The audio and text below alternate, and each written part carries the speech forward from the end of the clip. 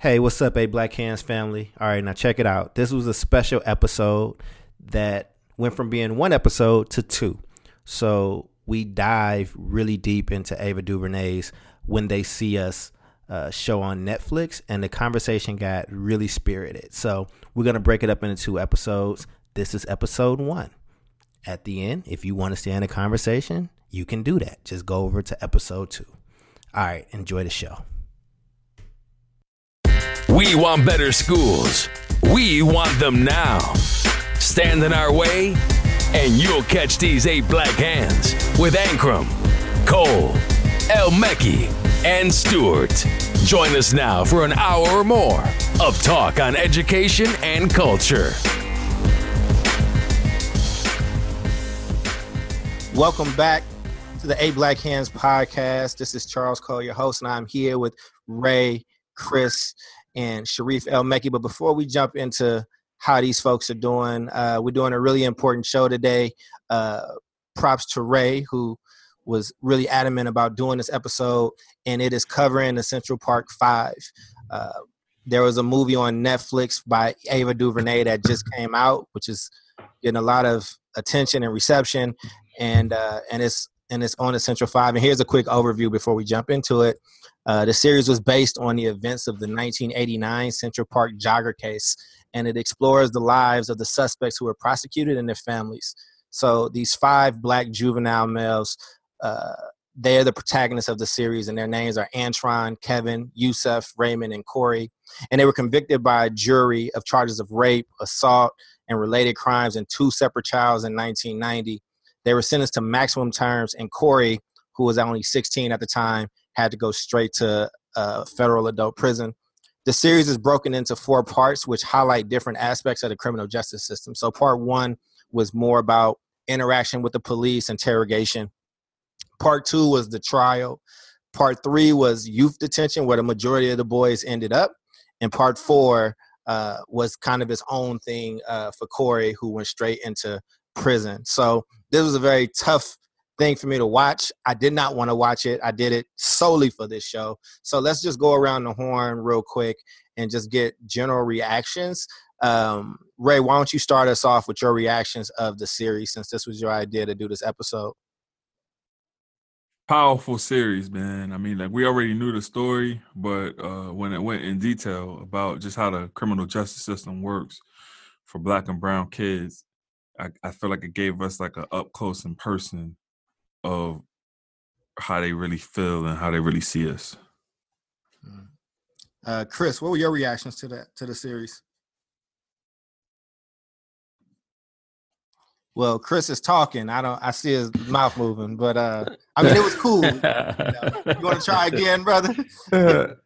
Yeah. So as a parent, it was very hard to watch, because you can empathize with the parents watching their kids go through something, knowing that they believe their children, and knowing that the system is wrong and that it's rigged, and that it's about to eat up your children. That's an old feeling.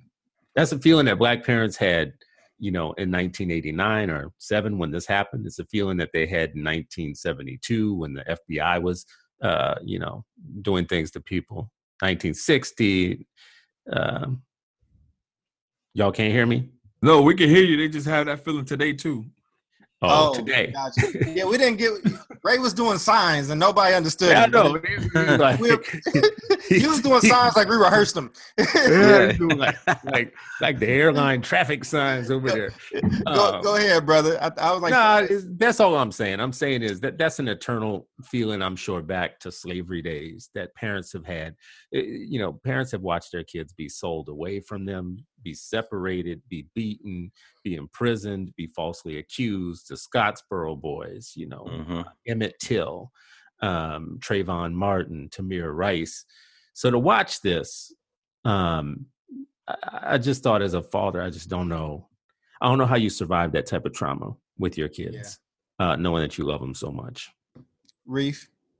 Yeah, I mean, I had the same reaction as all of you. It was, I think it was really important to watch, and even having conversations with my children about it. My wife didn't want to watch it initially. She came down and popped it. She was like, these kind of things take just such an emotional toll. And my thing is like, yes, and the people in our community go through this. Today, yesterday, as Chris said, the first thing I thought about was, yes, like enslavement and watching, feeling helpless as your children are dragged away or courts are rigged. I thought about the Scottsboro boys in Alabama, 9 of them just basically railroaded, said that they raped 2 white women on the train. And also George Tenney, right, 14 years old, who was, I believe, executed as a 14-year-old. And so, like, it was a lot of those same reactions. I think I was about 16 or 17. I was 17, I think, when this was all going down. And, like, it just brought, then, as well as watching the film, just brought on so many memories of, like, how the police terrorize, communities, Black communities, Latino communities of color. Like and the thing about it, like, people sometimes, I think, get caught up and think this is, this distant past. Like, I have people my age who, and we talk about, like, our experiences with the police, like that police held, one of my Panther Cub, comrades, brothers, like, the police hung his sister, his little baby sister, out the window once when they called themselves interrogating the family, holding a child out of a window and threatening to drop it. Like, this stuff is real. Like, this is not TV. It's not movies. This is a real thing where they can just be lawless and just, like, terrorize communities. That happens. So when you see that fear in the family where they're like, hey, we just want to get out of here, they will kill us. Like, that just, like, it just, you've seen that. You know what tripped me up in a couple of parts too, though, was watching the parents trust the system, though. Yeah. Right. Like, they manipulated.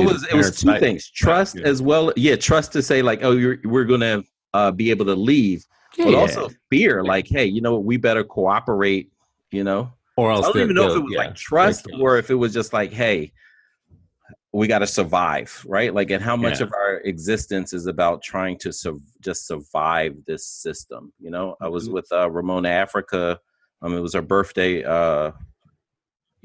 and, she's part of the MOVE family. And like, a bomb was dropped on their house by the police out of a helicopter. A bomb blew up the whole block. This was in 85, but I remember as a 7-year-old watching at the kitchen table, watching the news and going to the protest and going to the organizing meetings in 1978 and watching them, drag Delbert Africa down the street by his hair.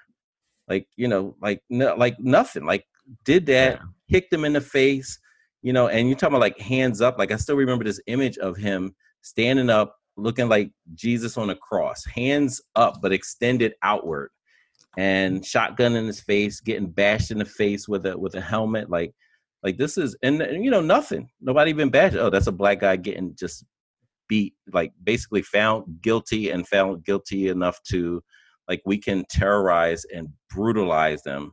And that was real life. So, this is it's a continuation of the just savagery that is inflicted on our people. Shout out to Yusef's mom, man. If y'all watch this series, man, Black woman, strong as hell, stood up for her kid. Was like, yo, y'all give me a lawyer, even though I don't like the choice of the lawyer, but she definitely stood up for her kid and she knew her rights, man. And I think that's one of the most important things from the show is knowing your rights, and that's both from the parental perspective and from the child perspective. Yeah. That's right. Well, let me get my thoughts on the film. I don't know. Me and Ray talked about it. I feel more like your wife, Sharif. So when me and Ray were talking about it on the phone, I was like, bro, I don't want to watch this. Like, I have no intentions on watching this series. And just for the folks that's listening, it might not be something that you want to watch. I'm going to just keep it a whole band with you. So my goal was to watch 2 episodes yesterday and then 2 episodes this morning before we recorded. And I just ended up watching the whole thing. And as somebody who grew up with both my parents were in and out of jail, and just kind of like I hated every moment of this movie. I sent out a message on Twitter, like I'll never curse on my social media, but I like hated every part of this movie. And the whole movie told this, like, it was just this level of hopelessness. It was this level of, damn, they really didn't do anything wrong except for like survive and live in this place, right? And then you get to episode 4. Episode 4, like, and I don't know, like I'm assuming most of the people, everybody here watched most of it or all of it or whatnot, but episode 4 is just different. And for those out there that haven't seen it yet, so episodes 1 through 3, let me just give a quick synopsis so people know, so we can hop into this topic. Episode 1 is about like the crime that happened, and then how you get to see how all of them get like interrogated, and just the craziness and how they badgered these people and how crazy it was and how much these people trusted and was like, I just want to go home. Okay, I'll say whatever you want me to say. Episode 2 is the trial. And the trial is like, you know, it's a tense trial. It was kind of set up. If you ever watched like a Law and Order episode, it kind of broke down like a Law and Order episode, where one part is like the police, the other the investigation and the trial. So episode 2 is the trial. Episode 3 was where we got to see all the kids that went to juvenile detention, and we got to see them in juvenile detention and then back like adjusting as adults in life. Episode 4 needed its own space because out of all the 5, one of the kids, who was the oldest, he was 16 at the time, he went straight to prison. Like, he went straight to adult prison. And when I say this kid acted his ass off, when I say, like, you felt there with him, like he should get some type of award, like, I have not cried watching something in, like, a while. And I wanted to cry watching it, but I couldn't because you cried. No, I wanted to. Listen, man, I wanted to, right? But, like, the anger, right? And there's a scene in there where when he was going up for parole, he had to go to parole a few times. And the way parole works is that we can't even have a conversation about parole until you admit your crime. And so he had gotten beat up over and over and over again. This is like 10, 13 years later, and he's in there just like working out. And they was like, come to do parole. And he was like, I'm good. It's like, if they don't want to hear my truth, I don't want to waste my time. Like, that show of strength by this actor. He's also the only actor that played the kid, that played both as the kid and the adult. Everybody else had like 2 different actors, but it was just hard to watch. And I really didn't want to do the show. I don't ever plan on watching it again. And if it's something that you need to protect yourself from, that you just don't want to watch, like, I wouldn't be mad at you. So, fellas, let's kind of dive into it. Like, were there things that stood out to you all? And I know we kind of all over the place, but it's just such an emotional, like, film and just a set of events. For the folks that are a little bit older, because I was born in '83, so I was like really young when this was happening. Do any of y'all really remember when it was happening and like where you were and how you were viewing it? Yeah, you know, the memories that it sparked for me was just, I remember how the story was being told. The story was being told that they weren't innocent. The story was being told that New York was off the hook, that, you know, wild bands of black teenagers, young black youth were running around the city, like just robbing people. When the whole wilding thing started, like wilding out, that was not something that was national. That was something that was seen very much as a New York thing. So what I remember thinking was that they were guilty as hell. And that, you know, it was just like, especially like knowing where you live. Like I had been in Oakland. I'd been in places where people do things, right? Right. So it wasn't a shock to me that they were having a crime wave out there. Right. But that's what I was thinking about as I was watching the story now, was just how differently it was told. Right. There was no subjectivity in the news reporting back then. At all. It was 100% guilty. Young black males are taking over the city. They are raping, robbing, beating. They're doing all kinds of bad things to people. So I remember it. This is what I think too, though, is this becomes a generational thing. Because I feel like for people who were shocked by this, I feel like I'm not that old, but I've seen enough in my lifetime to not be shocked, right? Mm-hmm. There are things that happened in the 70s. There are things that happened in the 80s. There are things that happened in the 90s. So when I'm looking at millennials and now Generation Z, and knowing that they didn't see within their lifetime some of the stuff that I saw in my lifetime, which I didn't even think compared to the stuff that my father saw in his lifetime, right? It just tells me that the struggle is continuous, right? There will be, I mean, like, listen, in our lifetime, I just named some, there are some more recent, Tamir Rice, right? Yeah, it's like extrajudicial killing, right? You know, judge and everything. So how are they shot? Like, I don't understand. I think people really believe in the system. I think people believe in the integrity of the system, and when bad things happen, they think they don't think it's a flaw of the system. They think it's a fluke. That these things are just aberrant things. I don't believe in the system. I don't believe in this shit at all. You can mark that down, write it, highlight it. I do not believe in this system. In 1989, around the same time that this was happening, I witnessed two of my uncles, my mother's brothers, get pulled over by undercover cops in Covington, Louisiana, and they got the shit beat out of them. Mm-hmm. They got the truth beat out of them, and it wasn't even their truth. Mm-hmm. But that's how these cops work, man. These cops will make you say whatever they want you to say in order for their report to be glowing, so that they can get their promotion and they can be favorable in terms of like what they're trying to do in life and whatnot. They don't mind building their house on the backs of Black and Latino kids. They don't mind doing that. They do it. It's natural for them. It's a natural progression for them. Sharif, what about you? Oh, go ahead, Chris. Well, this is the thing too about the system. You just said I don't believe in the system, right? But most of what we talk about on this podcast is education. And we're talking about the education system often. And when we talk about the education system, we're often talking about the traditional district system that's connected to the state and the people who are working outside of it, building alternative schools like charter schools and other things. But we're bumping up to against the same beliefs that people have. Somehow, I don't understand how people do the mental trick where they distance the public education system from the public courts and the police and other agents of the state. All of these systems are connected to the same state.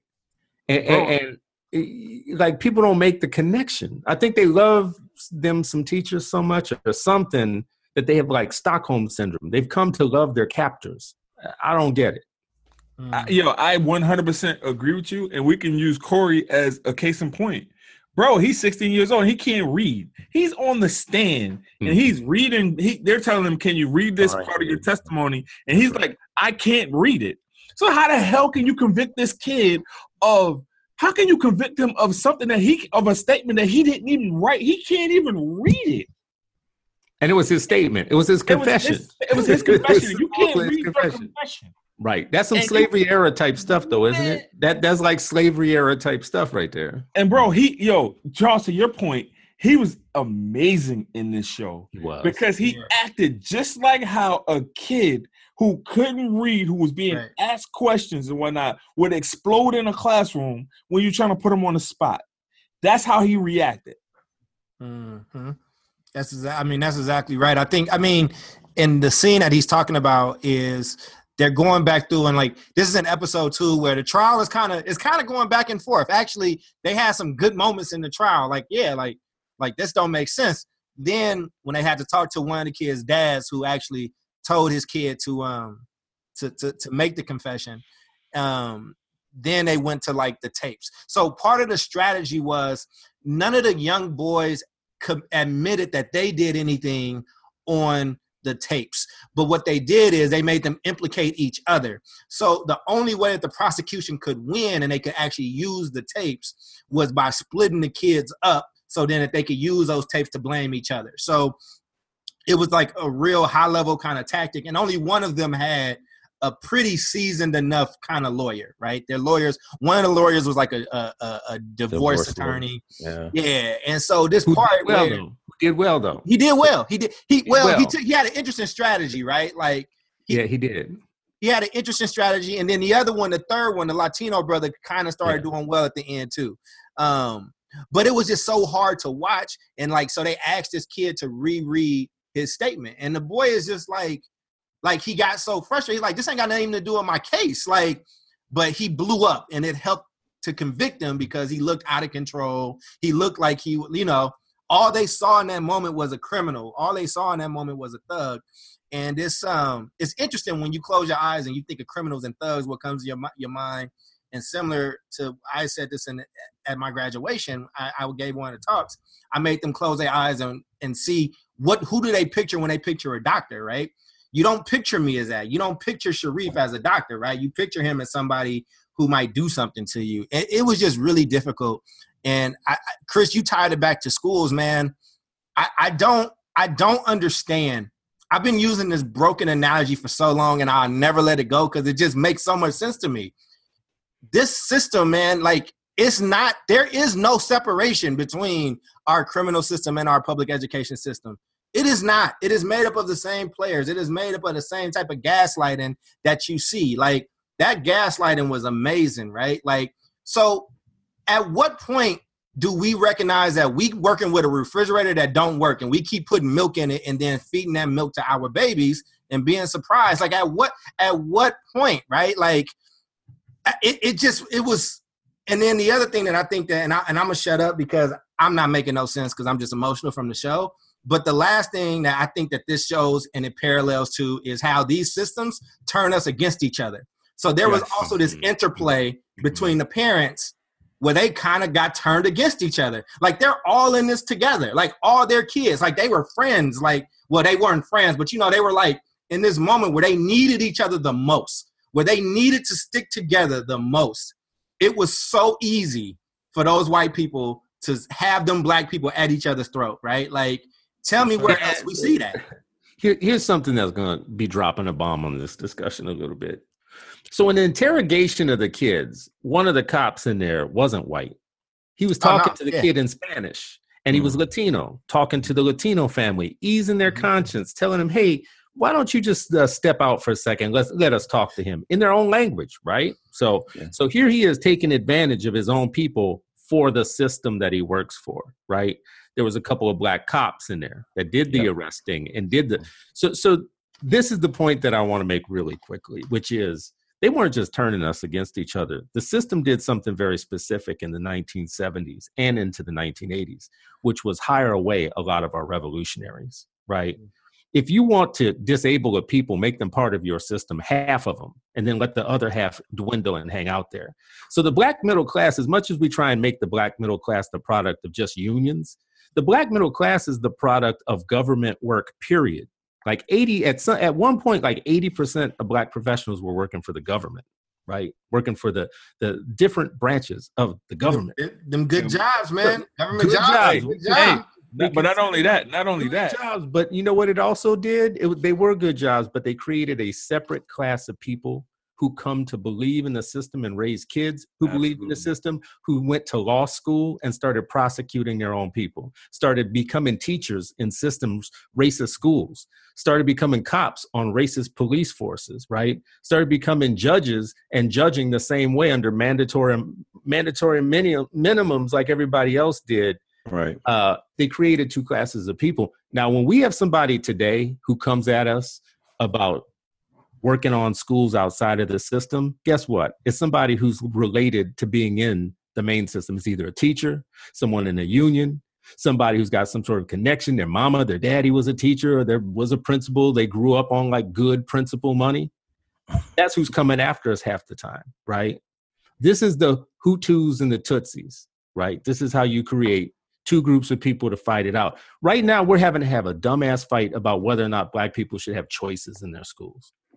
Whether or not it should just be up to the parent to decide what kind of school they want to send it to. They want to send their kid to. That's because we have our own people on both sides of the argument. If we didn't, we wouldn't have to even argue about this. Ray, I think you was trying to get in there. Go ahead, Ray. I'm sorry. I'm so like. Oh, it's all good. I'm so emotional, man. I wanna. Bro. I got it. Here's what I was thinking about. Oh, okay. I was thinking about Yusef's mom and Corey's mom, and how just that whole dynamics played out when Corey wouldn't even been there if he wasn't looking out for Yusef and thinking about Yusef's mom. That and was how crazy, she right? would have reacted to the situation if he would have just let Yusef go down by himself. He wasn't even in the park. Brother was asleep in the waiting room for most of the interrogation time. and How still the hell you interrogate kids for 18 hours? I'm gonna sit and I'm gonna interrogate you for 18 hours, not giving you no food, not doing any of this shit. I'm gonna tell you what you want to hear too, and I'm an adult. And this is the law. These are the people who are supposed to be upholding the integrity of the Constitution, right? So what do Black people learn in these interactions? Compound this one situation. We're talking about one story, right? Compound that story by 1,000, right? Now tell me what our people have learned decade by decade about the integrity of the law and the system. We don't trust the police. But I tell you what they haven't That's learned. rhetorical, but I'll tell you what they haven't learned. They haven't learned how to shut the hell up. When you get in that get in that interrogation room, they read you your Miranda rights. You have the right to remain silent. Shut the hell up. Some of them read the rights. A lot of times you still, a lot of times they still aren't read. But have you prepared your kids? Absolutely. Have you prepared your kids? This is an honest question too, because I'll tell you like my position as a parent. But have you prepared your children for these kind of various different situations? Bro, like I just had this conversation with my son. I don't give a shit if you get pulled in the principal's office. You don't say nothing. You say, call my dad, call my father.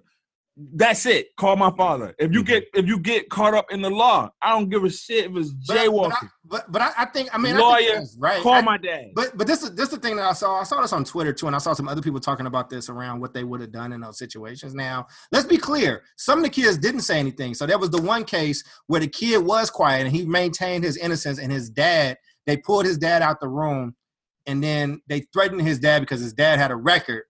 And they was like, we're going to look into that. And he came back in and he was like telling people what they want to hear. I'm just saying. I understand what you're saying.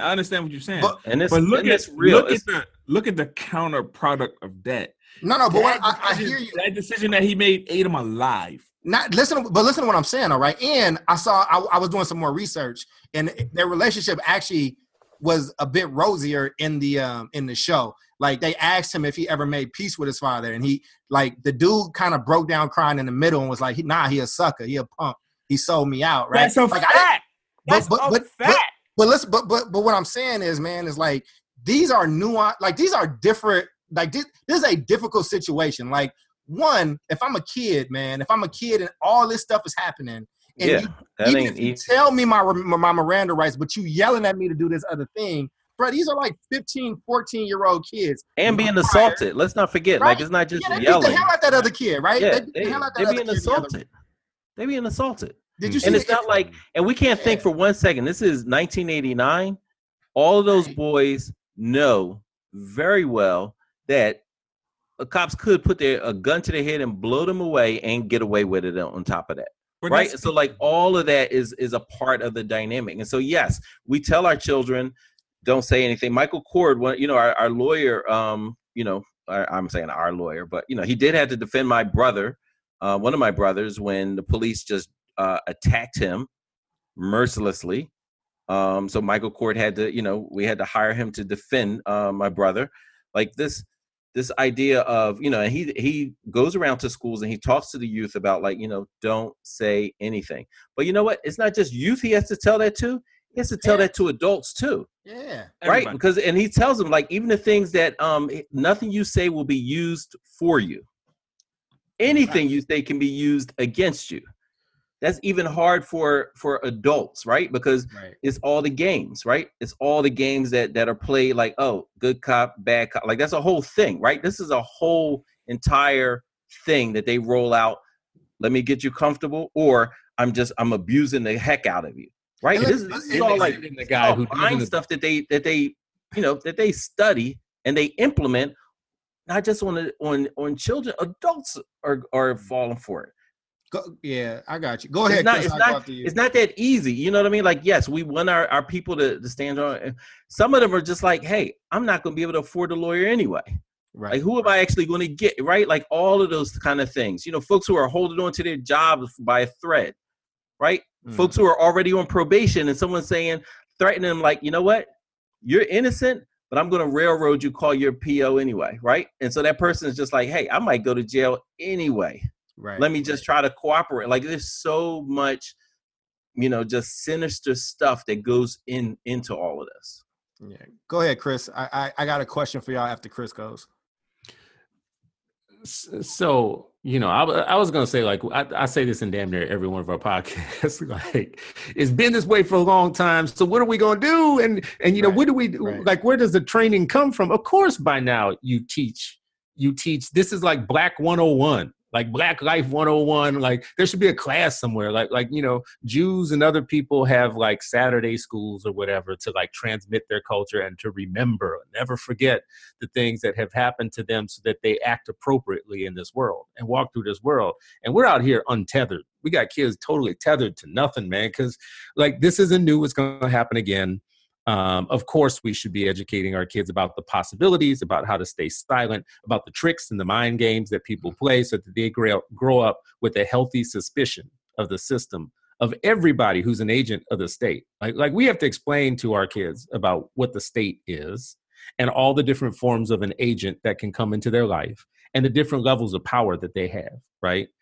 But I'm saying this because now I'm about to contradict myself.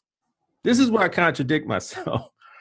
If I was 12 years old and this was on TV, my dad would have absolutely made me watch it.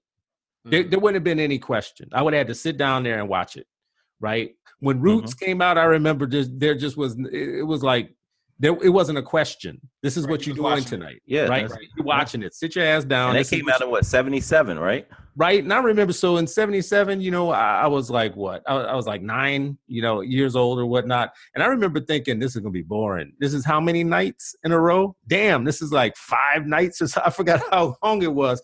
But there was no question. Now, here we go. Fast forward into time when this is on. And I got a 12-year-old, right? I got a 12-year-old, a 10-year-old, and an 8-year-old. I for sure wasn't going to have my 8-year-old and my 10-year-old watch this. But my 12-year-old was up for grabs. So I'm struggling with this decision right now, even now as we're talking about this. I didn't make my 12-year-old watch it, even though it was in my head the whole time. Like, maybe I should make him watch this. There's a lot of reasons why I didn't, and they're new reasons. What were the reasons why you didn't, though? Vicarious trauma. Because I think kids should have to watch. I mean, should I give you the real answer about this, or should I give you the answer? I want the real answer. Why? You can text us the fake answer later. Tell us the real answer. Yeah, what's the real answer? Put the fake answer in the Patreon later. Here's the real answer. Number one, my kids don't grow up this way, right? So my kids have a level of privilege, and we live in a bit of a bubble, a Camelot bubble. You gotta say more, Chris. When you say my kids don't grow up this way, yeah, you gotta clarify that, because that can go a whole bunch of different ways. It already done did. So let me tell you just one way where it's for sure. Like, I can go months without seeing a police officer when I'm at home. When I travel to cities, I'm seeing constant interaction with police officers all over the place, right? Well, what cities you traveling to? Well, I mean, like big cities, New York, on the East Coast, in urban areas, right? I at least see a lot of police cars. I see a lot of people interacting. I see badges and guns more than I see anywhere else. But you're saying basically at home, you live in the suburbs. No, I live in a rural area. Like rural, gotcha. Not even suburbs. He was like, not even suburbs, rural. Not even the suburbs. Like, at least in the suburbs, I see police cars, right? Where I live, I don't see a ton of police officers. We don't have much interaction with them. They're not part of our life in the way that they would be. The other thing is, it's a little bit of a bubble. It's a camp. Like, my kids are very sheltered. Like, they're not living this urban existence, right? And that's partially, I don't know if it's my fault or if it's to my credit, one or the other, right? Because I haven't worked this out 100%. Like, how much I shield them from the damage and how much I put them, like, make them be real about what's possible. Then the other thing is, my kids are biracial, very fair-skinned, biracial. And I have realized as a father who grew up very different than them, that, they're operating with a different worldview than I grew up having. I'll just put it that way. Right. It's a different, and I'm just being honest right now as I speak, this is just a different situation for me if I didn't have biracial kids and I didn't live in a rural area. Well, I mean, I also think it's a generational piece, because so one of our teachers, Gerald Dessis, he's our social justice teacher. As you guys know, our 8th grade history class is social justice, where they study youth activism in South Africa and Americas. And he, sent a letter to families and just saying, like, hey, if you are going to watch it, it can be triggering. And when you talk about like, you know, whether it was the Roots in 7, I was 6 or 7 when the Roots came out. And yeah, it was no question. Like, it was a homework assignment actually from our school. I think they didn't give us homework that week, and our homework was to watch. It was the same year. Yeah, I mean, that, like that's how Salsa, man. That's how they do. Like, this is your homework. You're watching this. And I remember, like, it was the one time I didn't have to go to bed at the time I was supposed to go to bed because we were watching the Roots. And I watched the whole entire episode except the scene where. Hey, Black Hands family, you just listened to part 1. And let me tell you, Sharif was about to go in. He was in the spirit in this moment. So going over to part 2 right now so you can listen to the rest of what Sharif had to say and what the rest of the team had to say. All right. So we want to break it up for your listening pleasure. All right. We'll see you in part 2. You have been listening to the 8 Black Hands podcast with Ankrum, Cole, El Mekki, and Stewart. If you like what you heard, follow us on Twitter. Our handle is at 8BlackHands1. Thank you for listening.